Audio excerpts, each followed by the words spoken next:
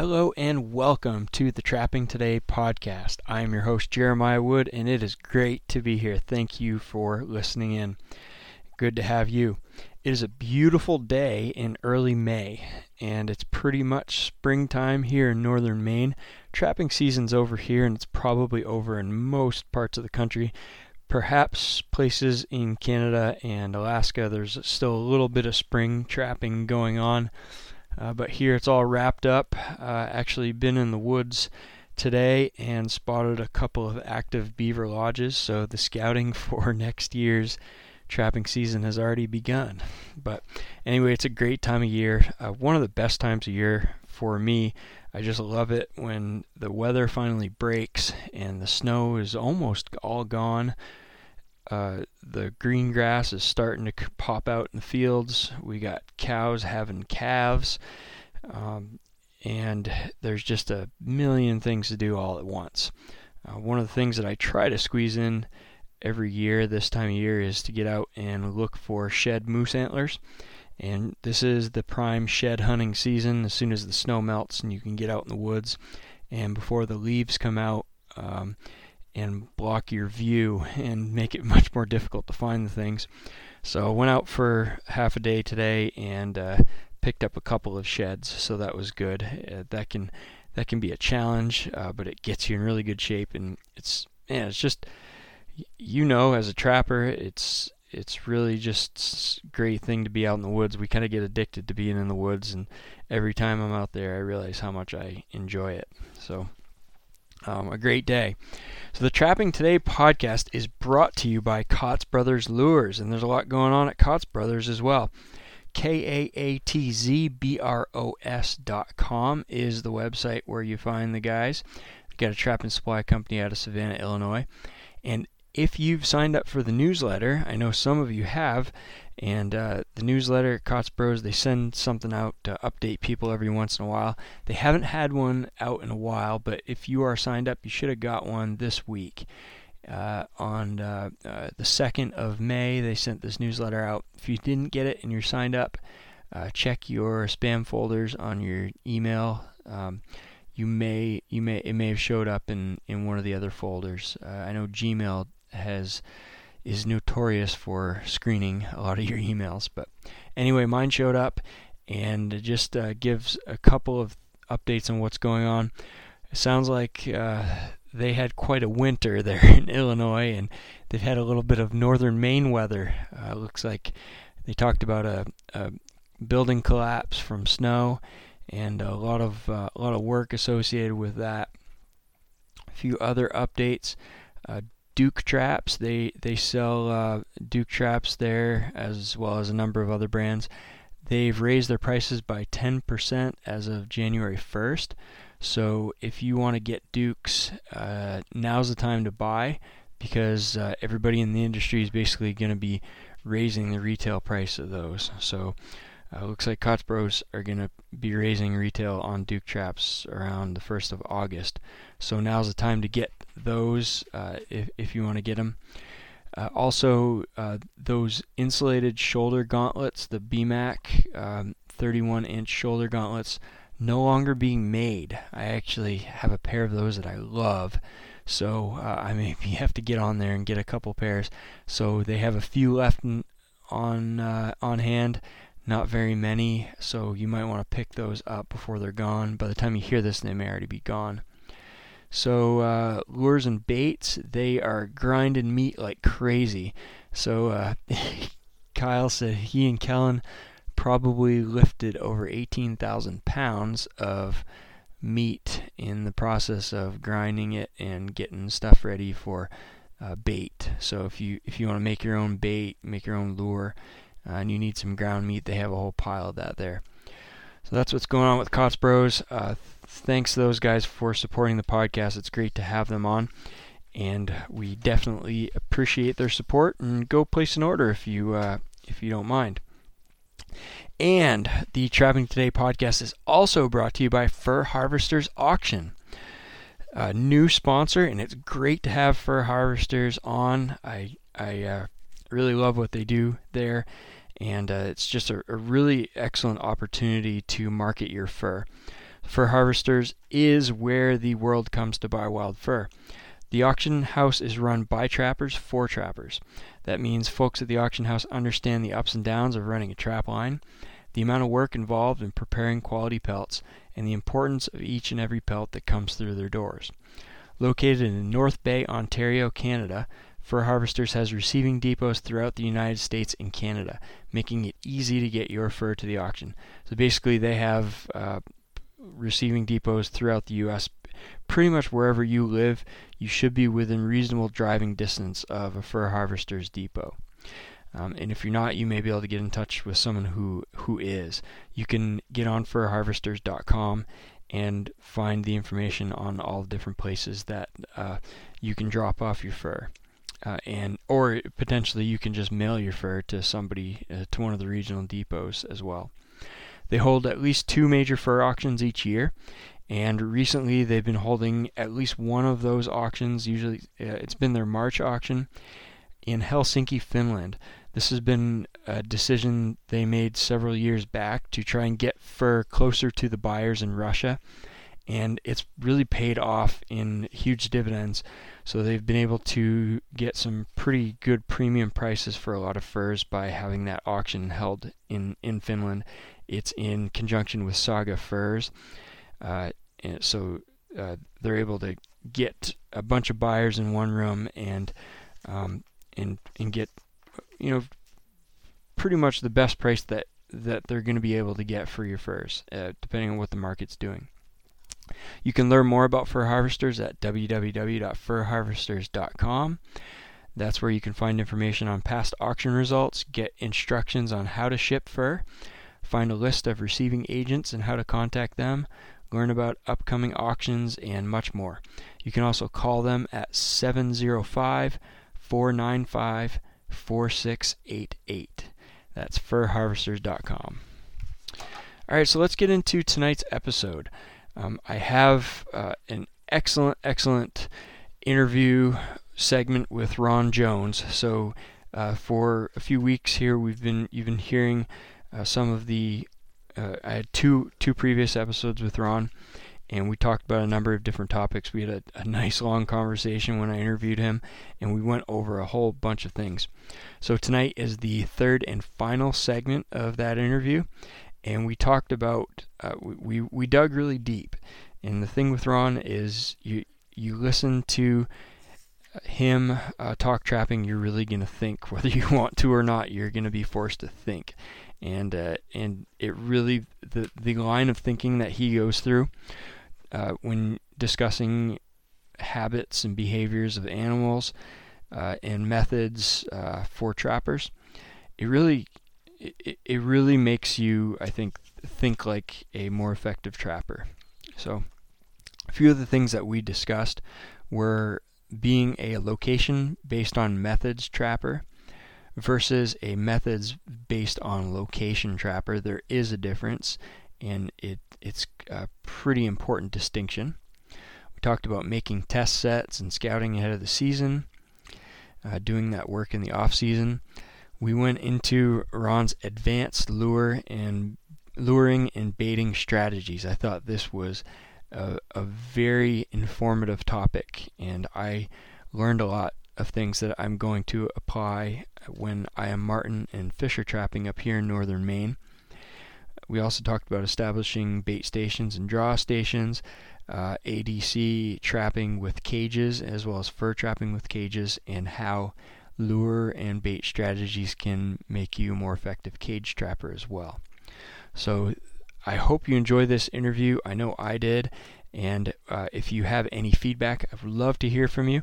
You can contact me at jrodwood@gmail.com. That's JRODWOOD@gmail.com. Thanks again, and let's get into the interview. Most of the time in trapping, you will hear me say I am a method based on location trapper. Okay? Yeah, that's interesting. Yep. Okay. Versus location based. Location based on method. All right. Most of your production trappers, most of your really, really good trappers today are going to be location based on method. So, right? so what you're saying there is, I like the this particular type of dirt hole set, for instance. So I'm gonna pick spots where the dirt hole set will work. Exactly. As opposed to, this is the spot where the coyote is. I'm gonna make the type of set that will work here. That will work there. Okay. Correct. It's harder, perception-wise, to be a method based on location trapper. Oh yeah, I get. You're always challenging yourself to think. but again, what do we say? You know, it's not rocket science. It's not complicated, but at one time it was. Yep. Okay. Yeah. It's the same thing. Is an ADC forced me, because before I really got into doing a lot of, you know, it was a gradual change from a production trapper, okay, to what I am now. Mm-hmm. And it's so simple for me. I just literally walk up to a spot. There's the tracks. There's the sign. There's the set. It's there. There's no. It literally took me 15 seconds to figure it out. Yeah. Okay. Where somebody just trying to get into this, it is going to be perplexing. Okay, I understand that. Where the guy who does the step down set, you know, the legged step down set, mm-hmm. He knows what he's got to do. He already knows the set he's going to make. He just looks for that spot that's going to accept the step down set. Boom, he pops it in and he's moving on. Yep. Most production trappers are going to be that. I'm guilty of that, or I've been guilty of that. Everybody I'm trying to force myself out of it, but. Well, and it's hard. It's hard, and that's what I say. Everybody listening to this, they all work. Yeah. It's what your style is. Yeah. Morgan Bennett, a couple of years ago, he was in the school. He's the other instructor at the school, and I used him for an example. And he was sitting there, and then one of the students was saying something, and it fell right in. I said, I'll use this example, and I pointed to Morgan, and he looks at me and he goes, Morgan, right there is a location based on method trapper. And he gave me this look like, what are you talking about, right?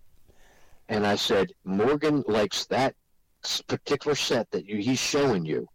And what Morgan does is Morgan goes out and finds a location to put that set in, and he moves on.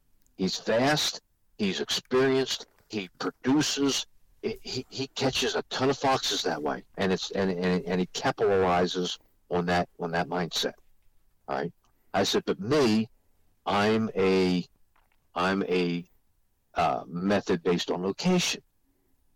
And I explained, whatever I see. Morgan didn't say nothing to me, and I'm thinking, crap, his look, he's going to come punch me in the head or something. Right? Next morning, he comes walking up, he points right to me, and he goes, I thought about what you were saying last night. And I went, oh, crap, right? He goes, and you're 100% right. Turned around and walked off. But this year in the course, that was 3-4 years ago, whatever it was. This year in the course, he told guys, listen, Jones is going to talk to you about method based on location and location based on method. He said, and the longer I'm in ADC, the more I am becoming method based on location. Yeah, and you have to be right, because the location's already selected for you. Yes, we can't choose the location. We have got to figure out what's going to catch the animal there.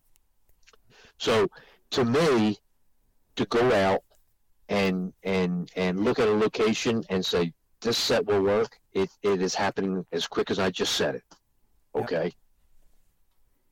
Yep. To you, you're still thinking about it. Oh yeah, and I may only have 2 or 3 sets to draw from, whereas a more experienced trapper would have maybe a dozen different types of sets that they could use and adapt to that location. But here's the reply to that: the more experienced trapper that has those different methods to his disposal or her disposal may not be as productive with those other methods, because they don't practice them or work on becoming the machine with those other sets that they are with the 1 or 2 that they like. Yeah. So I'm lucky in my job. My practice comes every day, 20, 30 times a day. Yeah. Okay. To the fur trapper, they've got to do it in the off season. Mm-hmm. And to the fur trapper, they've got to constantly go out in the off season, find a spot. What set will work here, and make a mock set. Don't put a trap there, but make a mock set. Okay, hang your loop or do whatever you want to do. But you're working to make yourself better. Okay. Mm-hmm. With that being said, it's easier just to rely on what you're good at. Correct. Yeah. And for the 80%, it works, right? Yeah, people catch a lot of fur doing that.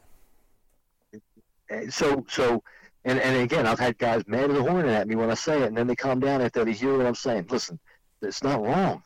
It's just not the way I do it. I'm a method based on location. Morgan's a location based on method. Both catches the snot out of animals. whatever fits your style. Yeah, but Ron, one thing we haven't talked about is you sell lure. So you're supposed to say that it doesn't matter what you do, you're going to just put your lure on the set and they're going to catch it. Well, the first thing is all these lure and bait manufacturers out there, they're just full of it, because all they're going to tell you is that their baits and lures are the best. And it's a falsity. And the reason it's false is because mine is. I was wondering where you're going with that.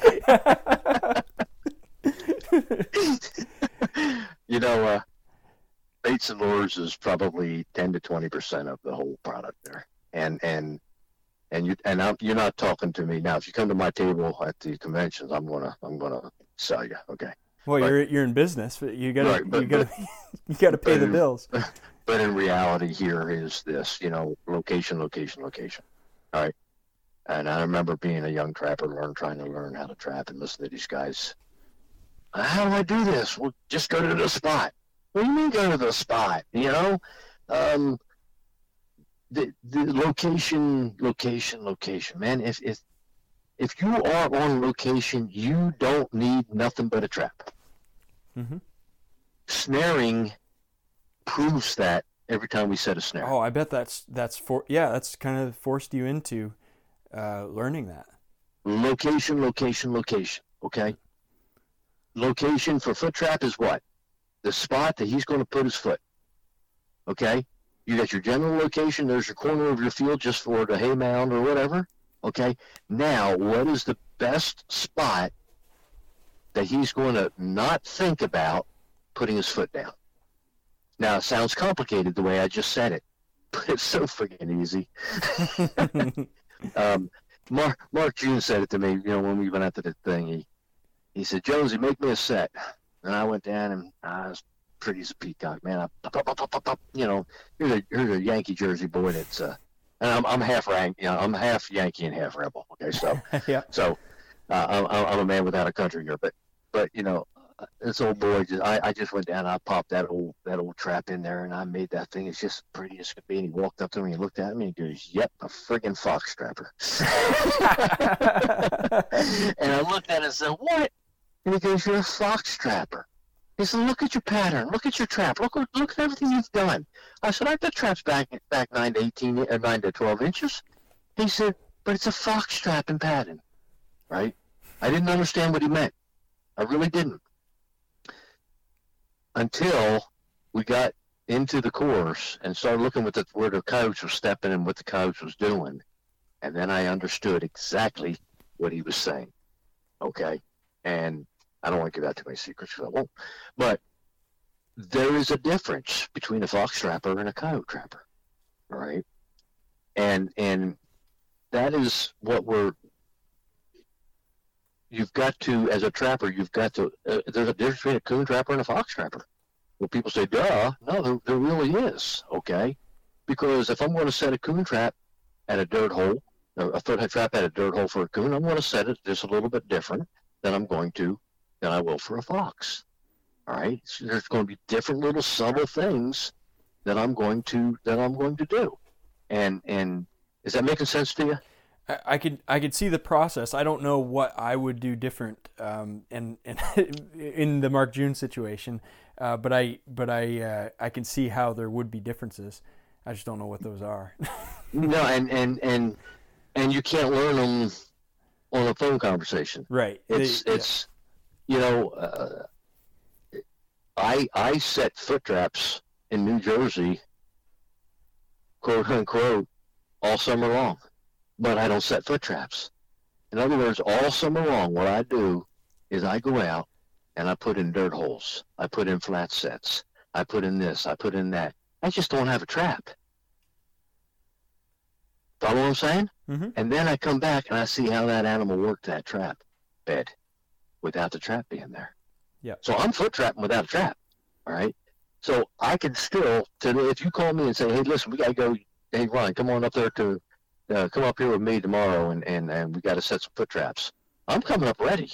Okay. Mm-hmm. Well, I've got to figure out is your freaking ground up there. How much rock is in it? Okay. Can I drive a stinking stake? I mean, after you get through the 3 feet of snow? Yeah. We'll do it in the spring. Do it when it thaws out there. Okay, see you in June. When I deer hunted up there and all that, that was the first thing I noticed. God, is there any place that doesn't have rocks? Right. Yeah, there's a lot of that. How do you put a dirt hole in here? Well, I guess you guys don't. Okay. Or you use augers. So your mindset would be different for different types of sets up there. That's where the scent post would be, or the blind set with a foot trap, or using 3-hole sets or mouse set. Whatever it is going to work. You got to figure it out, but you don't figure it out in the season. Yeah. You figure it out in the off season. Yeah, absolutely. One of the things that intrigued me that you mentioned earlier is luring and baiting strategies.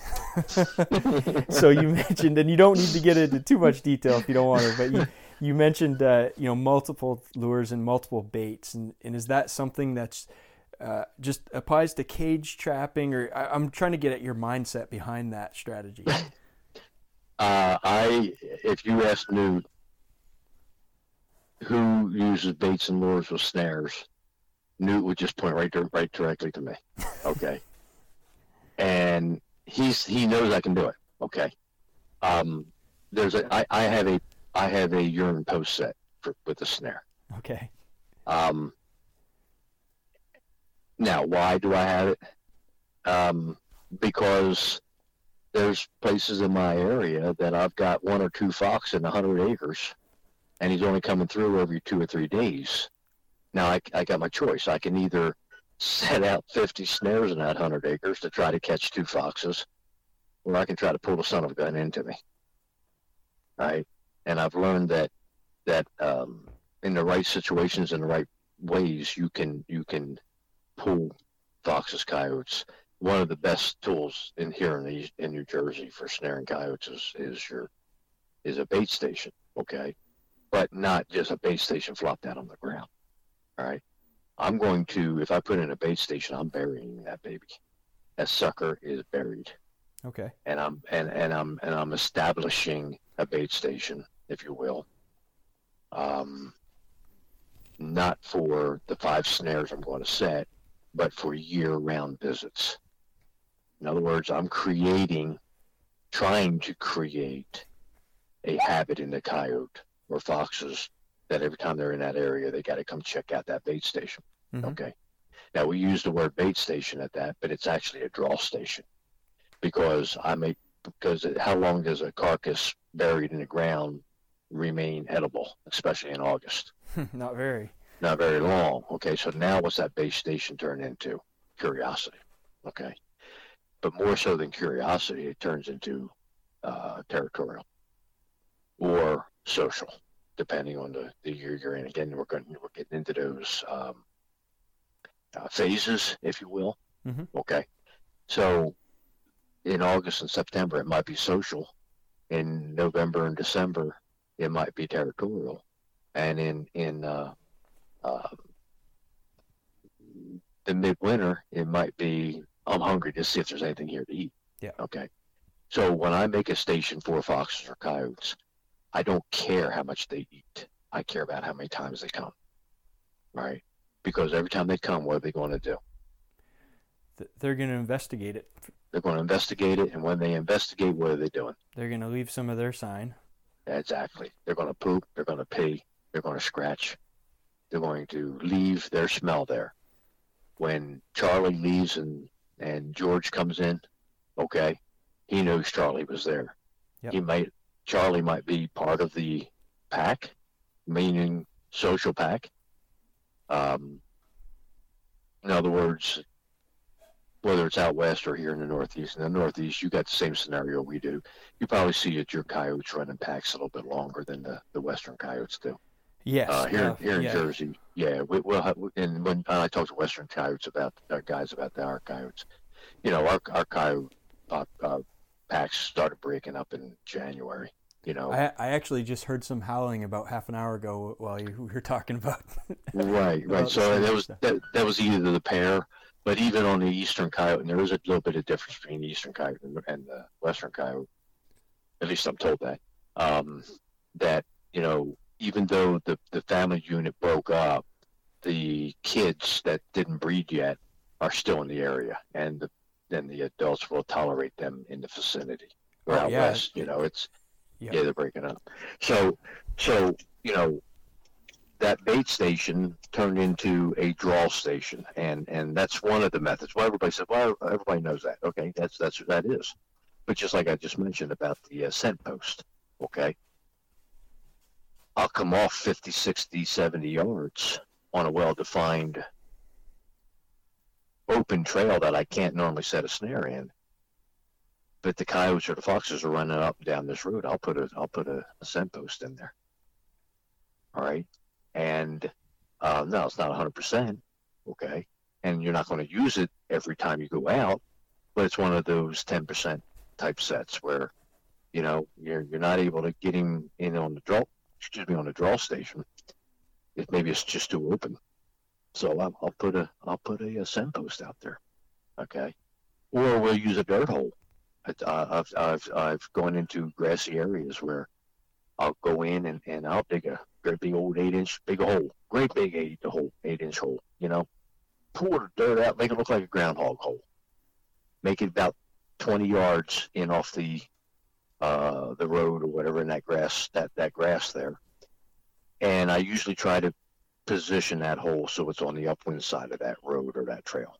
So when I throw bait, urine or whatever on that hole, that smell is blowing down from the hole right straight out to the road or travel out or whatever it is that they're working on. I've got it 20 yards back, 30 yards back sometimes, but it's seen. They can see it. It's amazing how they can see that pile of dirt. Sometimes if you're in bobcat country, you can't do this, but I'll hang a feather or a trash bag. I've hung just a little strip of plastic or a feather, or what they call them things that the saloon hookers used to wear, bolas. I think that's what it is. I don't know. They're feathery looking things that go around the lead. The old Western shows, okay, the bolas. A piece of that, hang that above it. But the key is you hang your snare out towards the edge where they're going to turn into the, within 5 feet of where they turn into the trail. You don't want it right on the edge of the trail. You want it, 5 feet or so, because you want them centered up and on the trail, in other words. But the key is they are seeing the hole and your sight attractor right through the middle of the snare. Okay. Their mind sight, their eyesight, their mind, their senses is all what? What's out there? It's not on the snare. Yep. Now, is this similar to like the guys that are wolf snaring up in Alaska? They'll wait till they find there's a bend in the trail, and as soon as the wolf comes around the bend, he's looking off in the distance, and the snare's right in front of him, and he's not. Well, that's what we call sight line and sight picture. Okay. And actually, Pete from Alaska was in our class this year, and I had a lot of great talks with that man because he was talking about wolf trapping and all that, and there's just I want to go to Alaska now, but but the same principle with our coyotes here in the Northeast. I talk to a lot of guys, and your first mindset is to set the snare on a straightaway. Okay, well, if you do that, you can, but that snare sticks out. Okay, that circle. Now, again, is the coyote scared of the snare? No. But will he go around it? If it seems easier to go around than through, he will, correct? Mm-hmm. So if you go on a bend, though, okay, or you make the bend beyond it, when he's coming through and he's looking at the snare, the bend now does what to the snare? It makes the snare disappear. Yep, it's out of focus. Because the background blends in with the snare, or the snare blends in with the background is a better way to say it. Okay, Newt did that at the school this year. The guys, we had that question, and as we was talking about DP traps and all that, Newt went up and set this in a wide open area. I mean, wide, flat out open on a little two track for the ATVs to run down, right? Literally, leaf vegetation in the woods. He hung the snare. He strategically placed his, what we call focusers, okay, off the snare.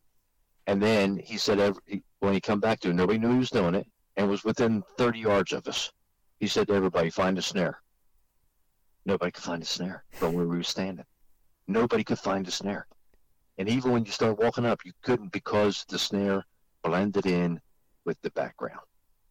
All right, and that's the key when especially when you're dealing with coyotes. But when you see all these boys out there, they're blending their snares. That's what they're doing. They're hiding the snare. They're blending in with the background, the in front and behind, whatever direction the critter's coming from. Yeah. So quickly back to the bait and lure stuff. Multiple baits, multiple lures. You're appealing to different. Maybe, I don't know if it's different phases or just different draws, different things that the animal's attracted to. Do you think it's more of an advantage just to throw everything out there and hopefully something attracts that animal? But that's not what I'm doing. Right, okay. And I want to try and figure out because I feel like there's some drawback to that strategy. Yeah. Well, let me ask you this: the animal comes out of its den or hole in the ground or wherever it's at. How long is it hungry? Average animal. How long is it hungry?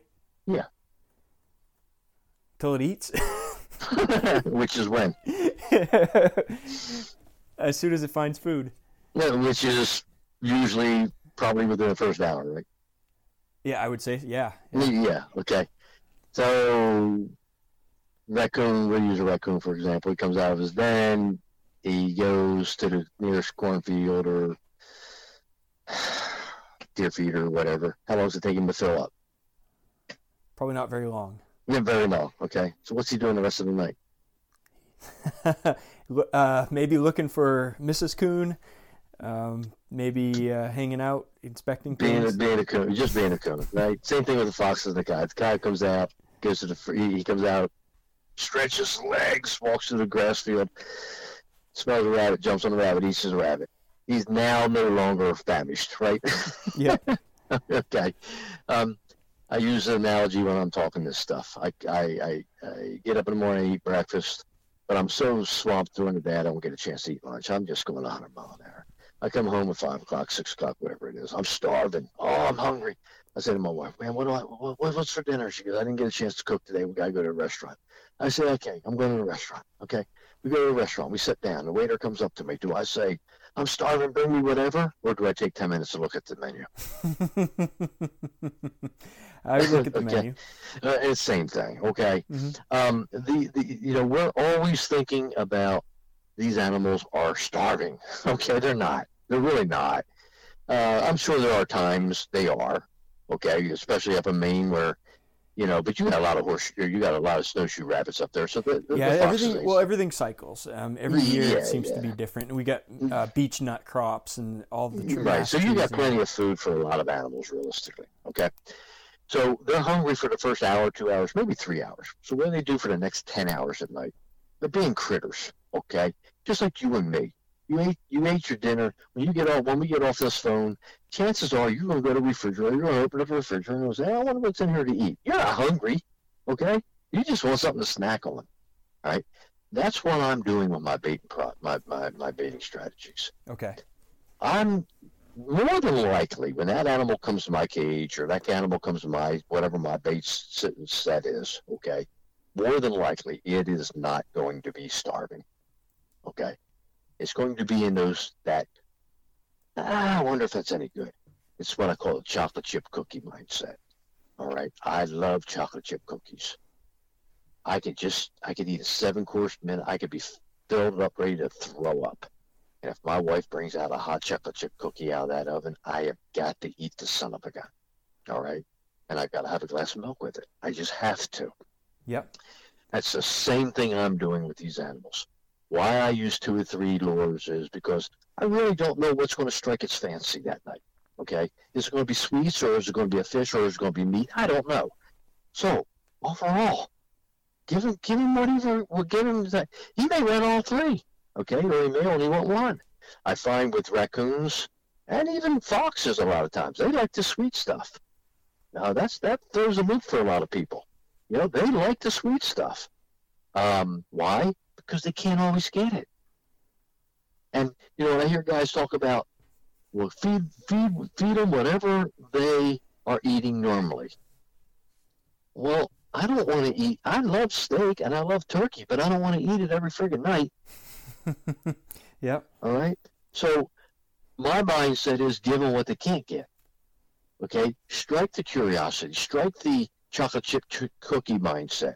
Strike the quote unquote taste factor. Okay. And this is where you get into a lot of, and this is where we get into another 2 hours. Okay. Just talking about baits and lures. Yeah. Because you got smell versus taste draws. Yes, absolutely. Yep. Oh my God, it's just thick as whatever. So we're not even. And that's and the different with dog proofs versus footholds and all that. Yeah, absolutely. You know. So now, I have to go down this other road because I want to get your thoughts on this though. Let's say you get the chocolate chip cookie type of bait, but you're the trapper's in northern Maine and he's trapping for marten and fisher, and he's required to use a device that only allows a 10-pound fisher has to squeeze through a 4-inch by 4-inch hole in front of a box. Mm-hmm. So the effort, it's much more difficult to get to that bait. And well, I'm not a fisher or a marten trapper. Okay, I want to be one of these days, but I'm not. But I know a man who's pretty doggone good at it. And Bob Noonan and I have had a lot of talks on this thing. And I remember the first time Bob Noonan and I was talked about my baiting strategies for cages, and the first thing out of his mouth was, too much to think about. Trappers will never do this. And I said, Bob, just do it. Okay, just kind of like Newt would say. Just do it, right? Just do what I'm telling you to do and do it. Bob actually wrote an article on this. Yeah, about marten and fisher. That was the strawberry. He was using some strawberry jam or something. But if you also ask him, okay, he's going to tell you he puts 2 to 3 baits per set now.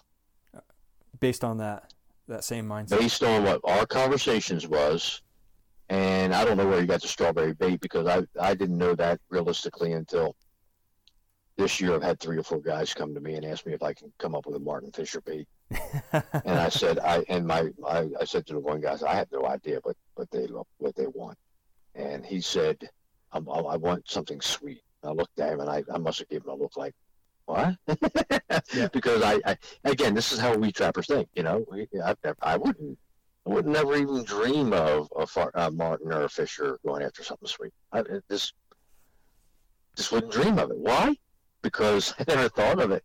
I just never thought of it. Never forced myself. So I'm working on some sweet marten and fisher baits to send up north this year. Nice. To be tested out. Yep. But again, the key is offering 3 different baits, okay? So you offer the sweet bait. You offer the meat bait also, and then you offer whatever the third bait is that you think they might want. Maybe it's a mouse or whatever. I don't know. You boys that catch marten and fishers, you know what I'm talking about. You offer those 3.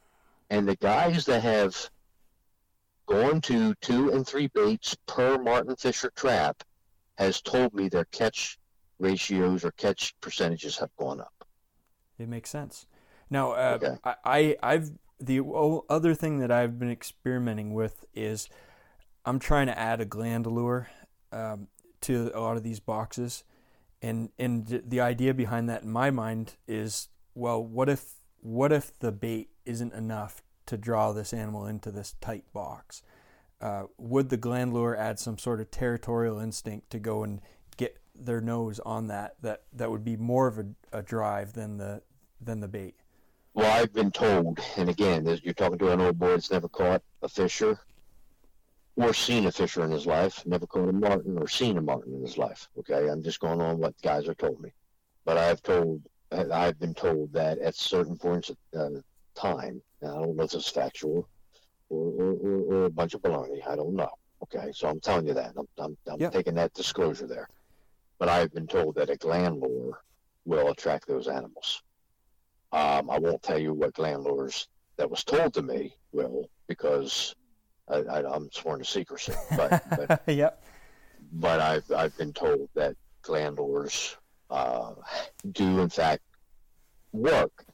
Again, disclaimer: I don't know that. No, but your the thought process is the same. So that's why I was trying to get that. Well, and I'll use this on this. Here's an old coon trapper's trick that a lot of guys don't realize. You want to catch a boar coon?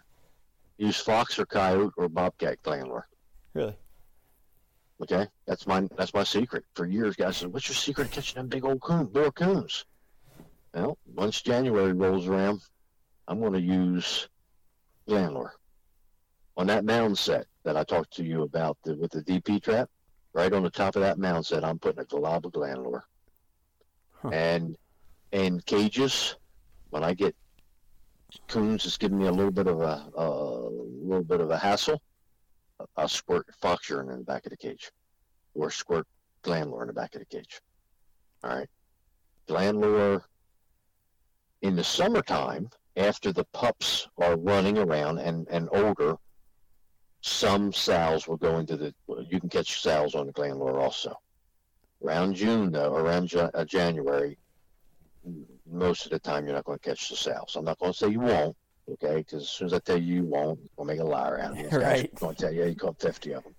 But typically, in the January, when I don't want to catch the sows unless they're humongous, right? I used a lot of gland lures. For example, on my DP trap, I'm going to put my Banana Supreme or my Nomos or my sweet bait down in the bottom of that DP trap, okay? I'm going to put either sheep's wool or hollow fill on top of the bait underneath the trigger. Nothing ever comes above the trigger. I only put a teaspoon of bait down in the bottom of there. I put the hollow fill or the sheep's wool underneath the trigger. On the lip of the trigger, I'm going to put persimmon, sweet corn, purple passion. They're all both of these products are taste products. Okay. In other words, they lick them, they like them. Yeah. Okay. They like them and they want to go get more. Right. And then if it's early season, I will either put my coon call or my old swamp coon as a call lure about a foot above it, hanging above it, if I can. Okay. And then a lot of times on the third one, I'll put a gland lure right at the base of the trap on the ground. In January, I'm going to hang the gland lure where I had the call lure before, and I catch the boars. Now these are things that it's just trial and error. No, this was stuff that I learned from ADC watching animals work traps. Okay. And wasn't trial. There's a lot of trial and error, but when it comes to debating strategies, it was being embarrassed too many times and had to figure it out. You know, yeah. When you set a coon trap on top of a roof, and you're standing there with the customer, and they're thinking you're God, and the coon comes out, walks around the trap, and walks off. Don't look good. Or you see the coon come out of the hole with the customer standing there, walk into the trap, walk up to the pan, grab the pan with one paw, pull the pan to it, and then reach over and eat all your bait and then walk out of the trap. That doesn't go good. No, I can't imagine. Okay. the stuff that I'm telling you about baiting strategies is what I picked up 20, 30 years ago. Okay, really, realistically in the 80s, Mm-hmm. When I first started making my baits and lures. That's when I started making my baits and lures. Okay, but we picked it. We did this stuff way back in the 80s and 90s because I had to figure out why these coon was springing traps, walking around traps, and whatever. And what I realized was this: when you take the bait and you put it in the back of a cage trap, where's the coon go?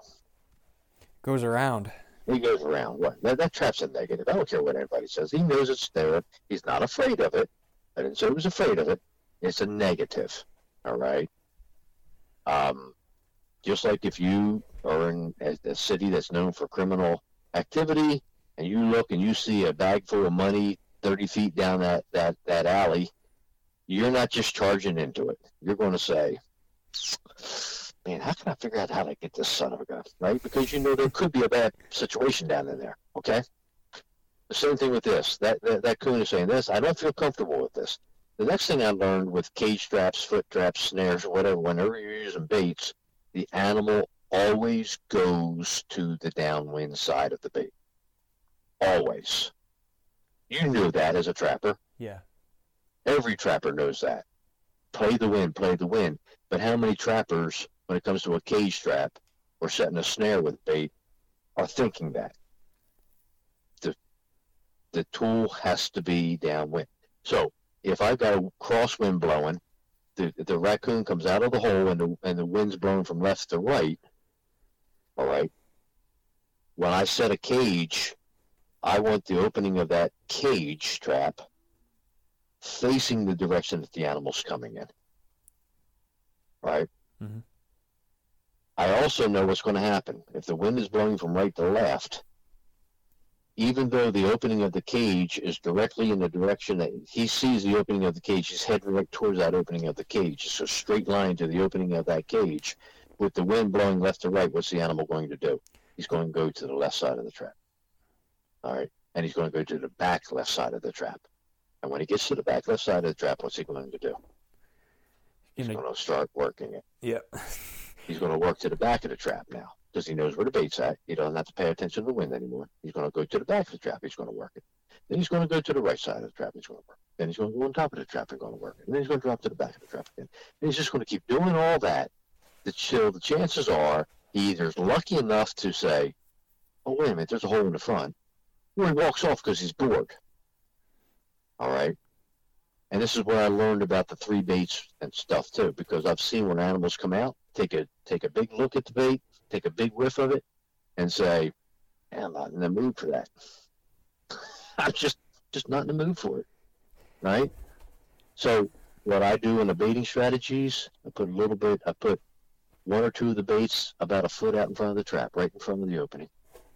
So the animal's coming up to the trap. That's his normal travel route. He's heading right towards that trap, about a foot in front of the trap. He runs into these three little baits about the size of a pea, Mm-hmm. or a lima bean at the most, and it's smeared on whatever, the ground or whatever. And he smells it, and he licks it, and he tastes it, and if he likes it, wow. Right on the lip of the trap now, okay? I'm going to put the same three baits, but I'm segregated. No Moses on the left, Banana Supremes in the center, Got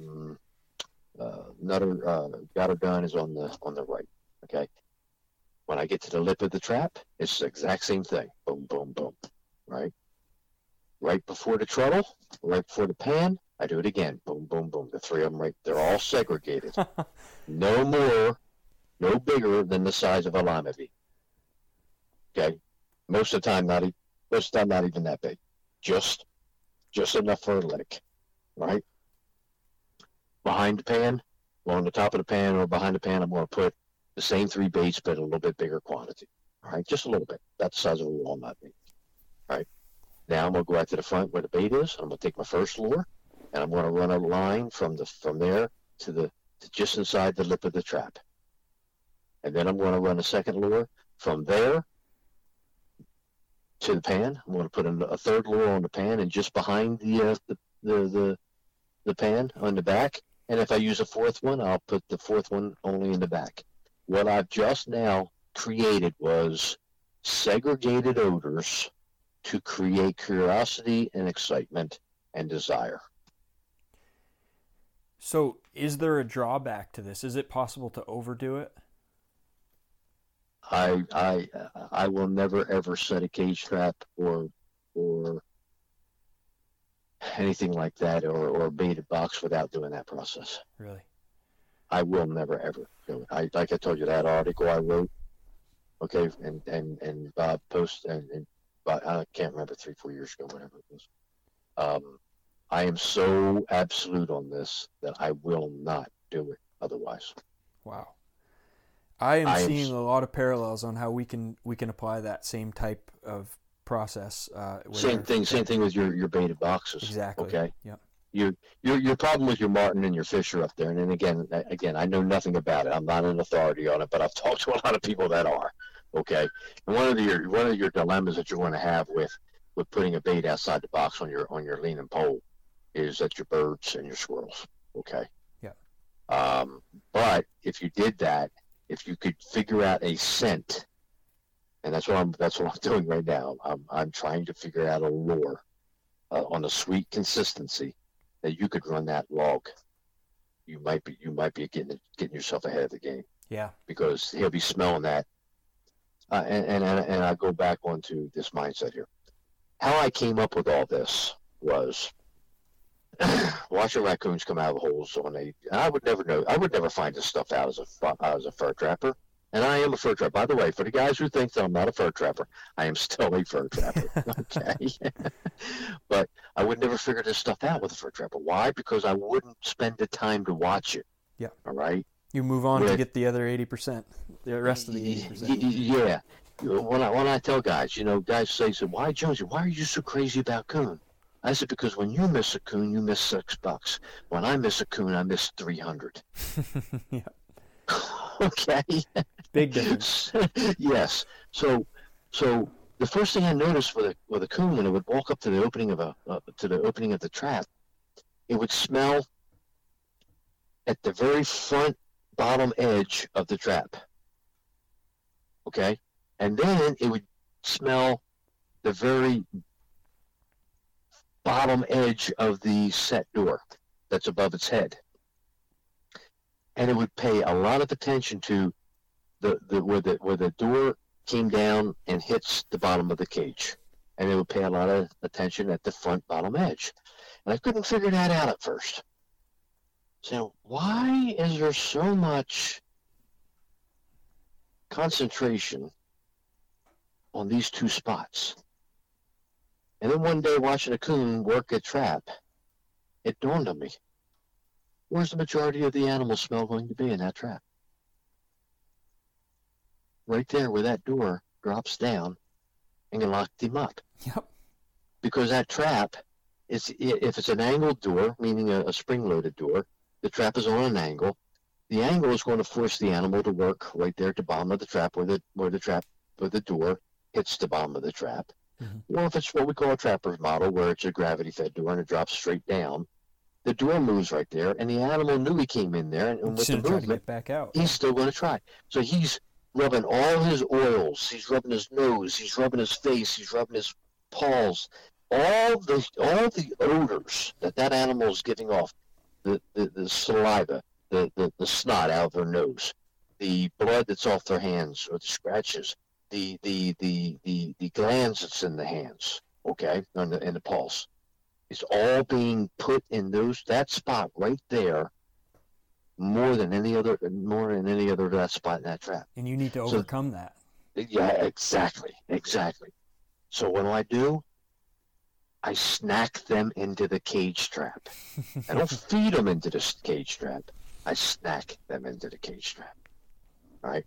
I probably use less bait and lure doing that, my process, than the average trapper uses just by putting the bait and the lure in the back of the trap. Matter of fact, I know he does because I get the guys that buy the baits off.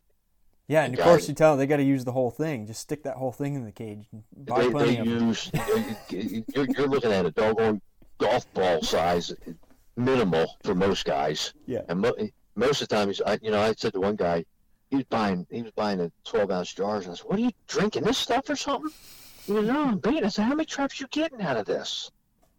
He goes, 5 or 6.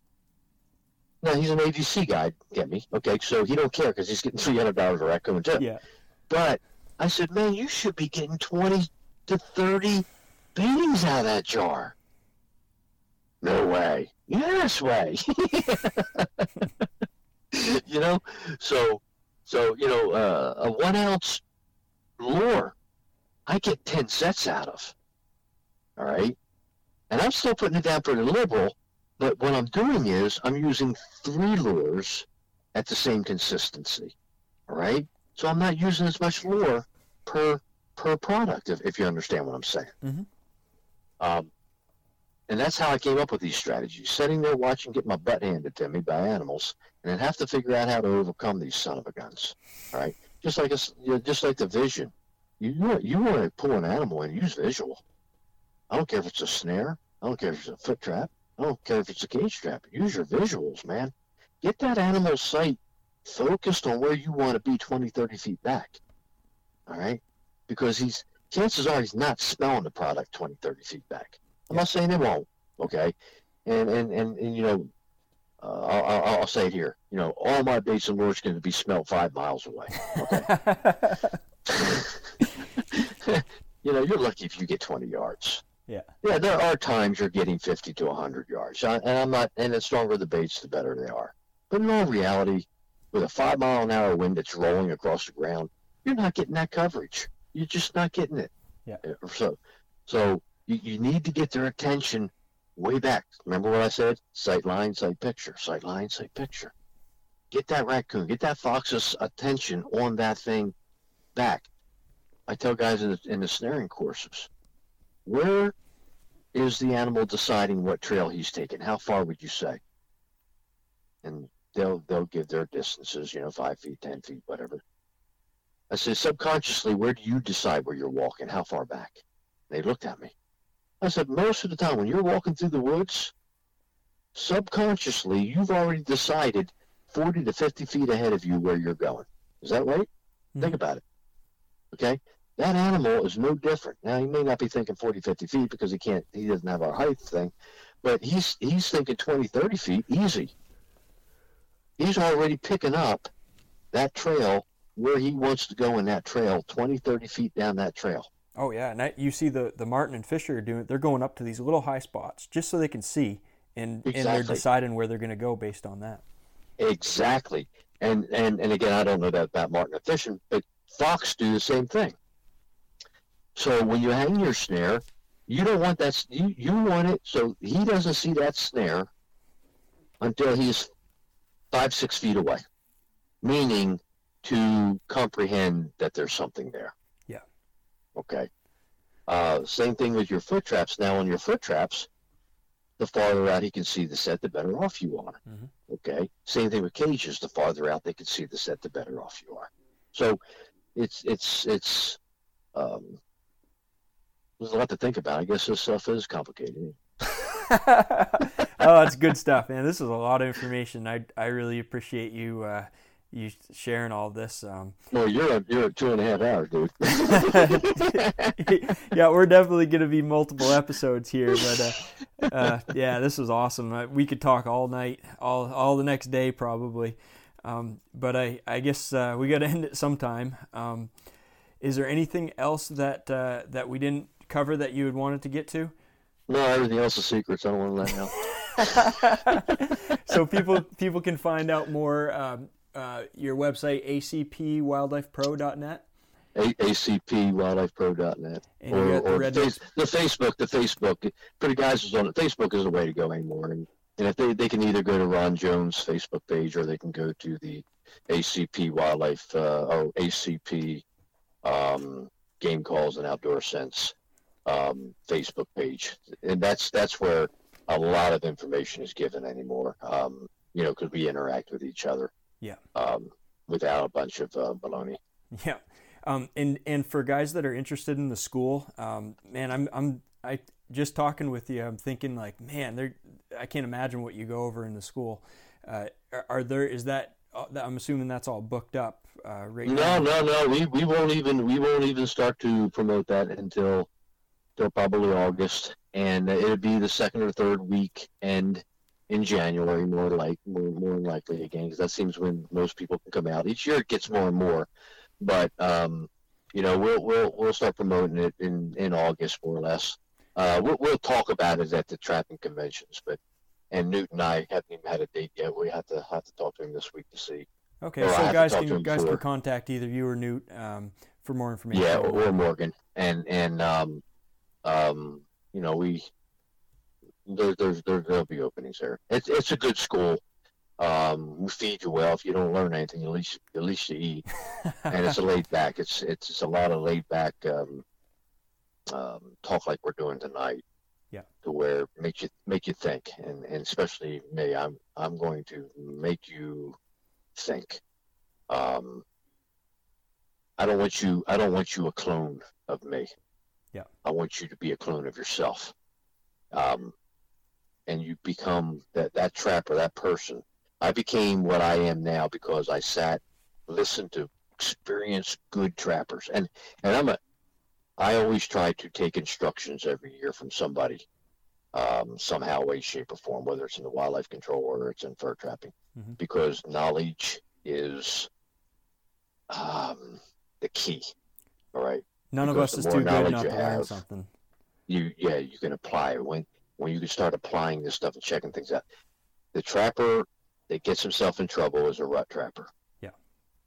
And I'm not saying they're not good. I've had guys want to punch me in the head when I said that. When I've said to guys, you are an unbelievable trapper.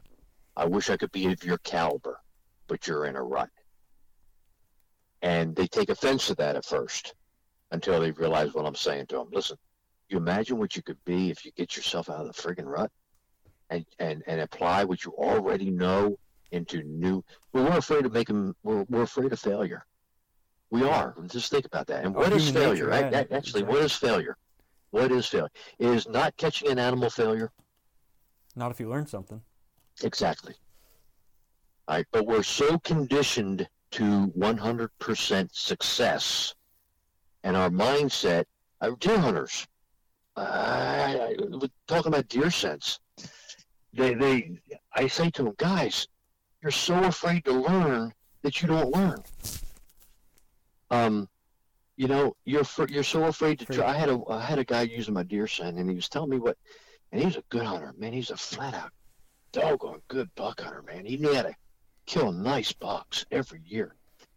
And he said, Jonesy, he said, I got this 2 bucks, and they're out in front of me, and I just can't bring them into me, and I need a scent to work. And I said, well, obviously they're upwind of you, correct? And he goes, yeah. I said, well, the only option you have is you've got to go out to that spot where they're at, and you've got to drag a scent back to you. He goes, I can't do that. I said, why can't you do that? He said, that's no man's land. I said, it's 50, 60 yards in front of you. He says, yeah, but I never go there. I said, why don't you ever go there? He says, because that's where the deer are at. I said, well, they're upwind of you.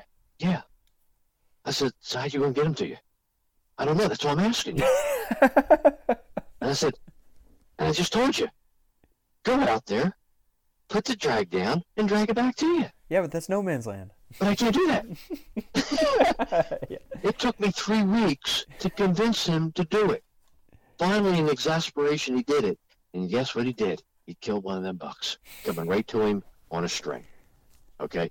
We put these animals into this God status, all right, that we're so afraid to mess up with the gods. Okay? They're not. My God is God in heaven. Okay? That's my God. These things that we're after, they're animals. They ain't even got a soul. They're critters we're going to skin out. Okay? That's simple. Or eat or whatever. All right?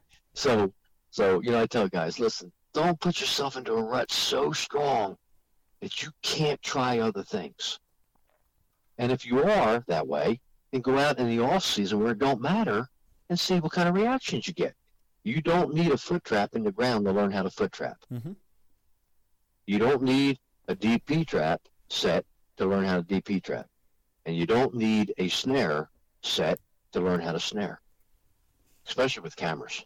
Now, I've taken twine, okay, just regular old white twine, and just hung it there, just draped it over top, and just hung a loop there, and come back the next day to see if it was pulled off or not. Mm-hmm. So, all right, I'm sorry. I think I started on another rabbit trail there.